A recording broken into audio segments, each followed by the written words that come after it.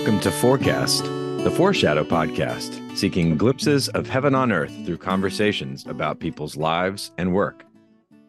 Foreshadow is a Christian literary magazine, and this season our theme is Songs of Ascents, Pilgrimage and Worship, exploring the journeys we make in search of wholeness. I'm Will, and today my guest is Mr. Pete Kelly. Pete, how are you doing? Welcome to Forecast. Thanks, Will. Good to be with you. So, Pete, right now, I think you're in a place that you're not normally. So tell us a little bit where you are right now, but then also tell us where you are normally and what sort of things you are up to normally. Well, this is a special week for our family. I'm in beautiful Madison, Wisconsin. I have a adult son, Hayden, who is getting married this Saturday. Wow. And so we're up in Madison, rented a house on a lake up here, and we're enjoying the cool Madison weather for the week until the wedding on Saturday. Awesome. But I'm usually in Tampa, Florida. Tampa going like the rest of the nation, going through a real hot summer. I was actually born and raised in Tampa. It's where I spent my career and raised my family. I'm married. My wife, Sue, and I have a daughter, Leslie, our second child, and our oldest, who lives in Nashville, Tennessee. She has two children, a 3-year-old and a 1-year-old. So we're at that phase in our life where we're have the pleasure of playing with grandchildren, which is a new experience for us. That's amazing. That's amazing. Well, Pete and I met each other through the Hyde Park United Methodist Church, and Pete is, amongst other things, also a guitar player. And so we've had some good times jamming in the past and being a part of some projects, especially in that weird pandemic season of projects that involved, send me a video and we'll stitch it together and some odd. Yeah, it was quite. We all had a lot of learning curves, I think, in that time, but it was Pete was a part of a great team and continues to be a part of a great team of people down there that really love their community and do what they can to give of their talents and time. So it was great to know Pete in that context. And Pete is also, listeners will have heard briefly and sporadically in the past about my fishing habits. And so Pete is an enabler of such habits, and so Pete has gone out and taken myself and a former guest of the podcast, Greg Jordan, out a couple times now on his boat. So that's been a good time, and we love Pete for that, and always love trying to tell the fish to jump on our hooks. I know that. Well, the fishing is truly a passion of mine, as it is yours, Will. And it's more than fishing; it's just being out in nature and enjoying the outdoors and the water is so great. And Hyde Park United Methodist Church has been part of my life even before I started playing guitar. And to be able to merge both my love of music and playing guitar, as part of my faith journey has been really rewarding. That's awesome. Well, speaking of that faith journey and outside and nature and things of this nature, it's my understanding that you've recently been on something of a journey outside. And this season, we've been talking about pilgrimage, and that's been defined in several different ways. And people have articulated several different means and modes of pilgrimage thus far to date in our podcast series. But you've been on probably one of the most famous ones. So tell us a little bit about your motivation for wanting to embark on a pilgrimage, what pilgrimage even means to you or is, and where did that happen? And I'm sure unpack a lot of the details along the way as you tell us. Sure. So let me just say where it came up. I have a very close friend named Steve that came to me, sometime maybe 4 or 5 years ago. And he's a little older, just a couple of years older than I am, but he's in a different career. But we both were at a stage in our lives where we're kind of, let's say at the tail end of our respective careers. And so he said, I'm not sure exactly when I'm going to retire, but in 2021, I want to do the Camino de Santiago in Spain.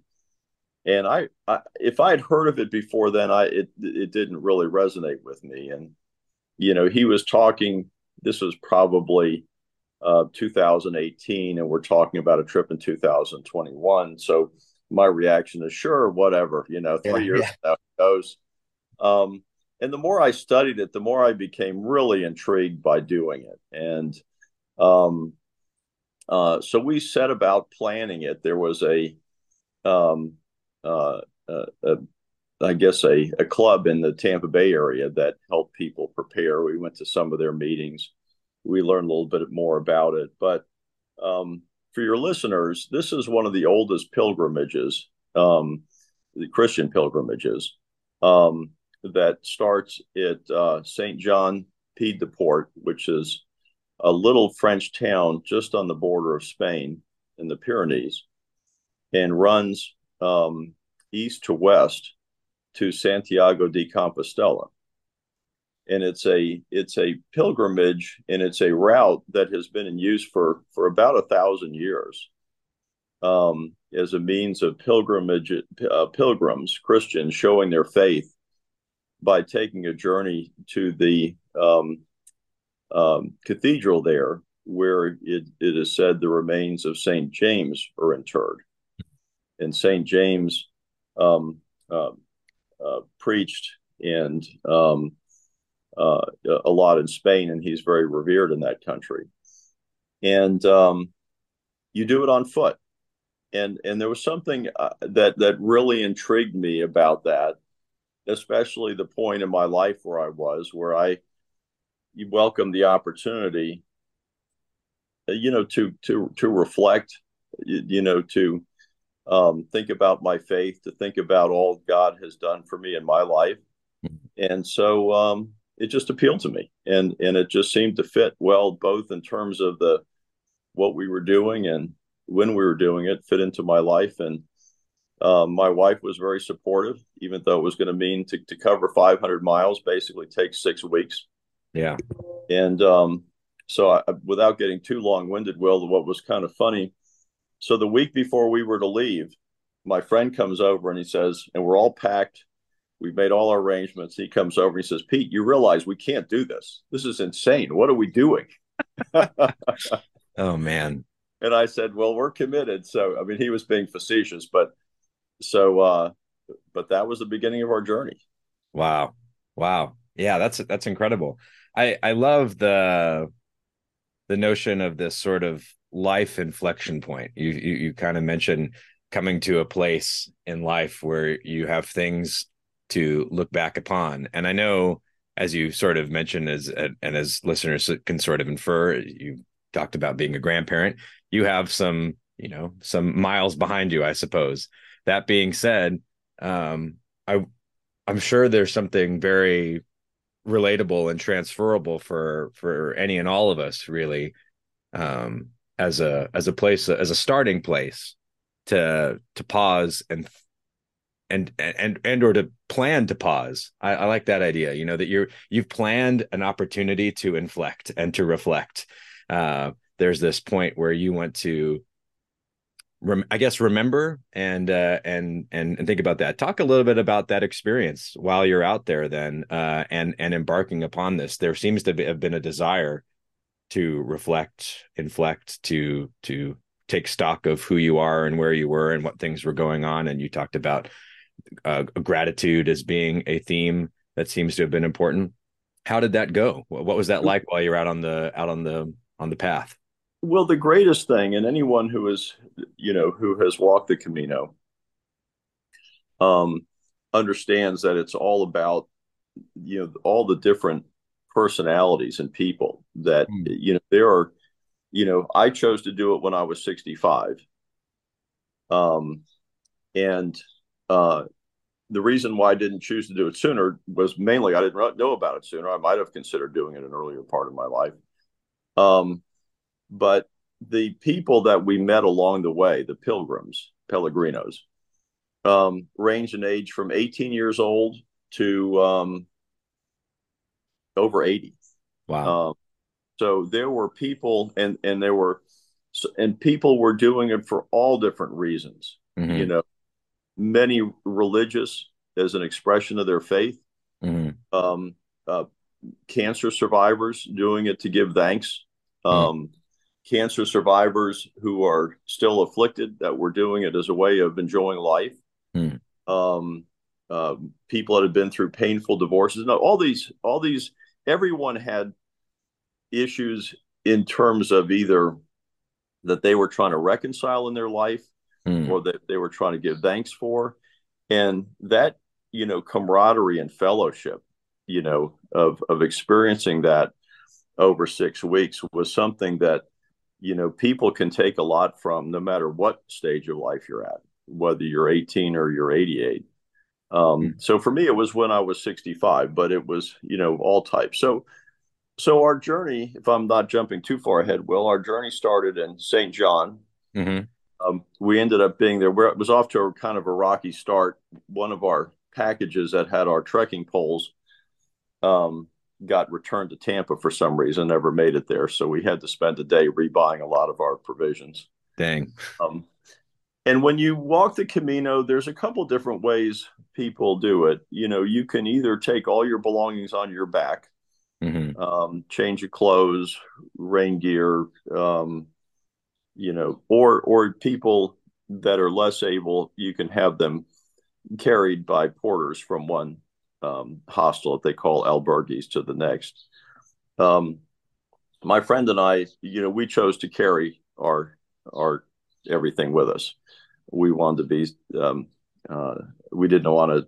It was part of the journey, part of the sacrifice to carry, and it wasn't that large. It wasn't like backpacking the out of doors. Our packs were probably 18 to 20 pounds, nothing really too difficult. But immediately we started in September, which was a great time to do it. It was warm in the day and cool at night, and all the vineyards that we passed along were just rich with grapes.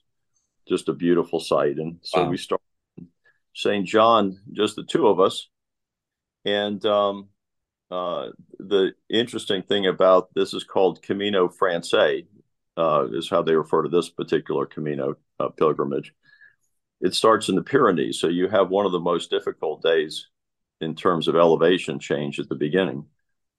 On top of that, we had just a driving rainstorm and a sleet storm that we hiked through that first Ooh. day. Oh, wow.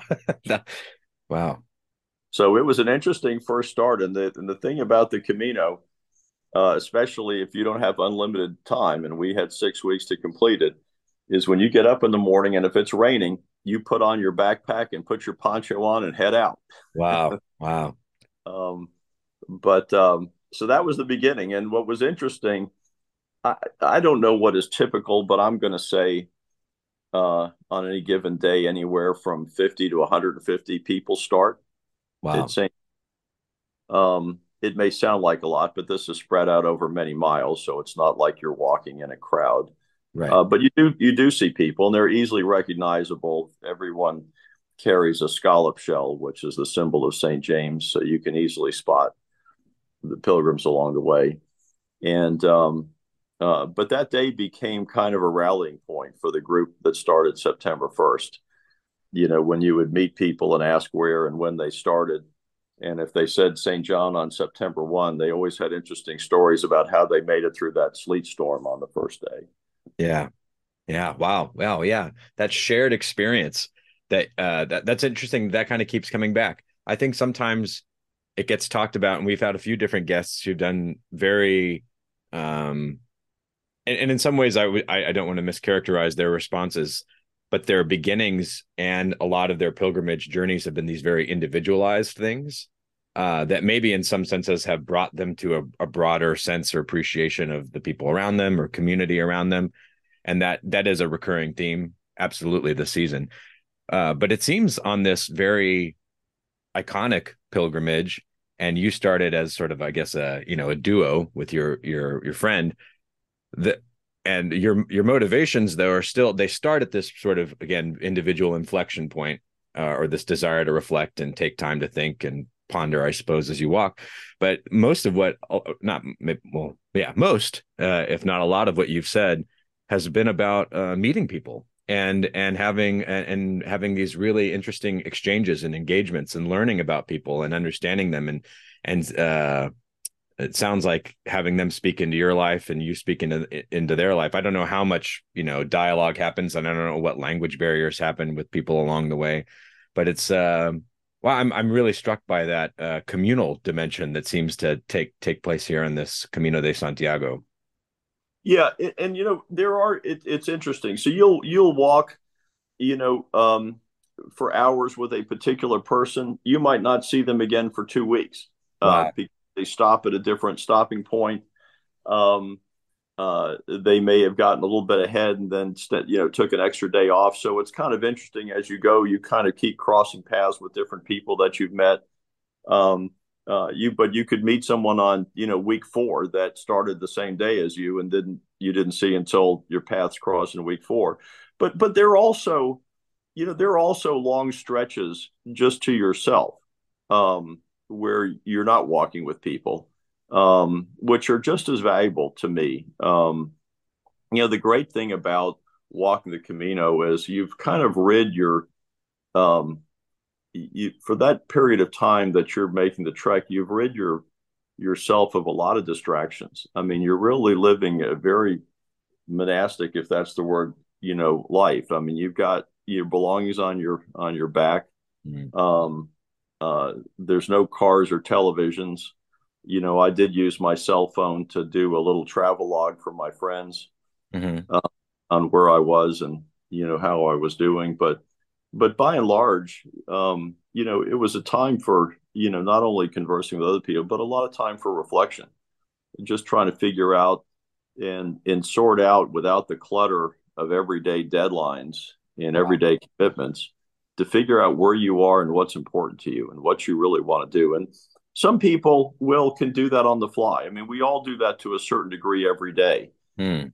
We finish every day and we reflect on what we did and what we didn't do and what we need to do tomorrow.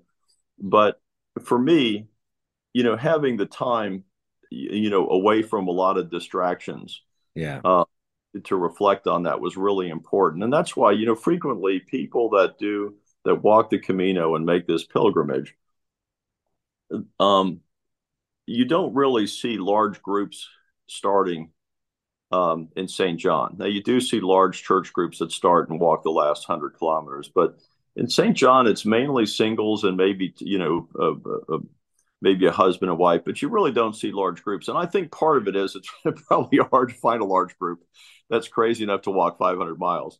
Sure. But it's also, if I was to give advice to someone who wanted to do this, it's better to not have the commitment that you'd feel to a larger group and really have this time to yourself, Wow. to reflect and use it to think about your faith. And there's also something that's very redeeming about walking a path that's been walked by Christians for so many years, Mm. uh, under extremely difficult circumstances, much more difficult than what we experience.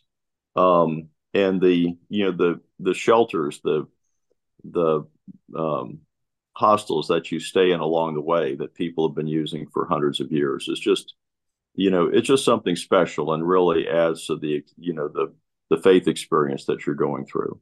Yeah, Uh, I imagine that's yeah, it's pretty incredible to have that legacy experience and to know you're literally walking the path that people have before for whatever myriad of reasons, but you join them and you sort of take on in some ways their experiences and some of their journey and some of their burdens. I guess they're shared. You can empathize, I guess, if nothing more. you can, and when you see these just enormous cathedrals and you see this tortured path that people have taken, you just appreciate the commitment they had to their faith and how important it was for them to do this and to make this expression and how good it was for their souls and for their faith to do it.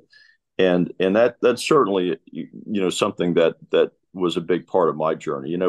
When you when you walk the Camino, really for many people, it's a metaphor for our lives. Hmm. It's it's all about that journey, and that's why I'll share one interesting observation. I'm Sure. not sure if others would have the same reaction, but for those of us that started in St. John, when we finished at Santiago de Compostela, everyone was, had a sense of satisfaction, but they weren't jumping up and down and hugging each other and celebrating in a way, because it was all about the journey. It wasn't about the destination. Right. Um, People that started in large church groups that did the last 100 kilometers from Saria were the ones celebrating, having finished, because their experience was just different, Yeah. you know. And for those of us that did the journey from the beginning, it was actually more sobering to come to the end Mm. uh, than anything else. But that was my observation. Interesting. That Yeah, I that's good. I like that. Wow. Well, that's actually a good kind of segues us well to really the last major question of this interview, and that is, what are some of the texts or materials, or, and I say text, and I tell this to all the guests, and the listeners will have grown tired of hearing me explain this, but when I say text, I mean that in the very open sort of interpretive hermeneutical sense. Like a text as a person is a anything that's readable, an experience, a song, a literal written text. What are some texts that both inspired and sustained you along this journey, that made it possible? What were some sources that gave you fuel or challenged you or motivated you along this path? Oh my gosh. Well, um, I've always been an introspective person. I mean, this for me, this pilgrimage, fit into my persona. Mm-hmm. I've always relished, time to contemplate and time to think. Um, it wasn't, I had, even though I generally enjoy good health, I certainly had knee pains along the way. I Mm-hmm. had, every once in a while my feet would bother me. Um, and, and, a lot of people have explained to me that suffering is just part of the journey and part of the Camino. So I was prepared for that. The, the, the things that sustained me, truly, um, was just the overall experience, I would say. I just felt so fortunate to be able to have done this. Um, I didn't want to take for granted the fact that, even though I hope to do another Camino at some point in my life, um, I didn't want to take this one for granted. I didn't really take, um, someone was asking me, did you have your earbuds in? Did you listen to Mm-hmm. music? And I said, there's other times when I would do that, but that wasn't the time for me to do that. I wanted to have my ears open. I wanted to hear what was going on Mm-hmm. around me. But uh, there's some great books out there about the Camino. I wish I could tell you the ones that I read before I did it, but everybody's motivation and everyone's um, uh, experience is going to be a little different. I'm not Sure. sure I've ever heard anyone who had a negative experience walking the Camino. Um, but in terms of the text and the nature that you put it, it certainly was a huge. It certainly was a very inspiring, to hear all these other stories of individuals. And Wow. there were difficult times. I mean, there were people who, for health reasons, had to stop after a week, after 2 weeks, after 3 weeks.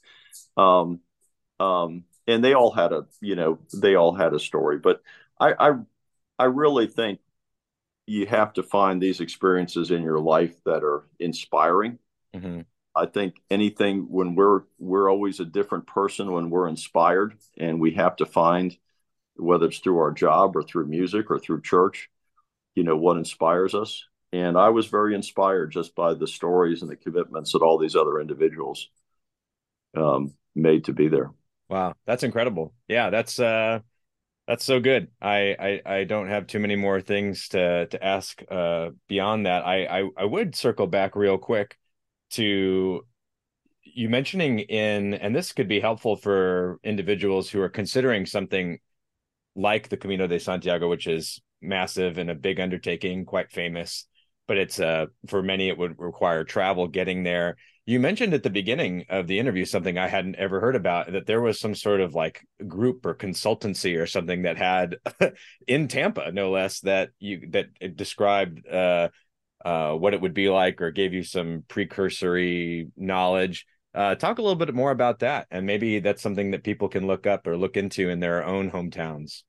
Yeah, so I think it was something called Americans on the Camino or Camino. Would have to it's something along those lines, and they have chapters all over the place. Okay. And they have a chapter in the Tampa Bay area, and we met.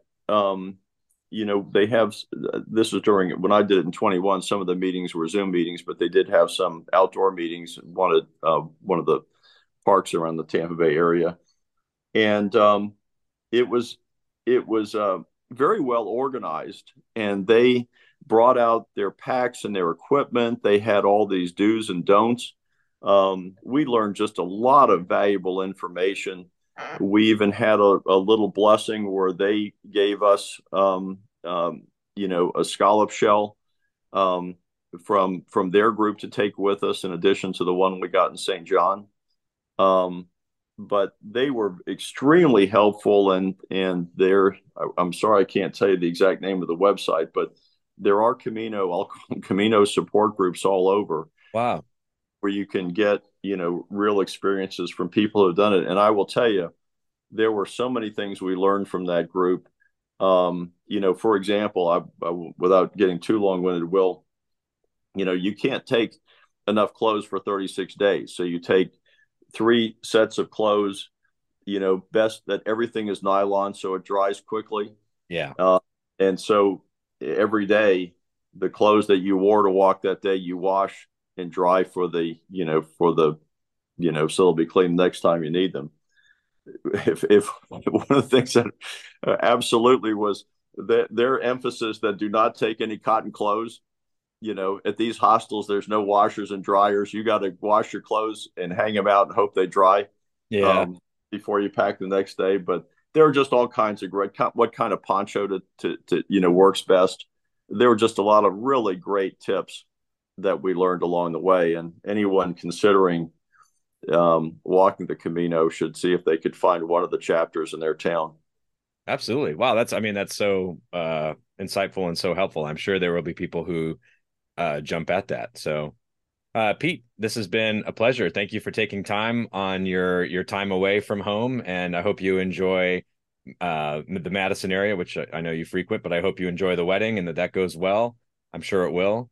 And it's been a privilege to have you on today. Any parting words or thoughts you didn't want to escape without offering? Well, look, it's always fun talking to you. Thanks for inviting me.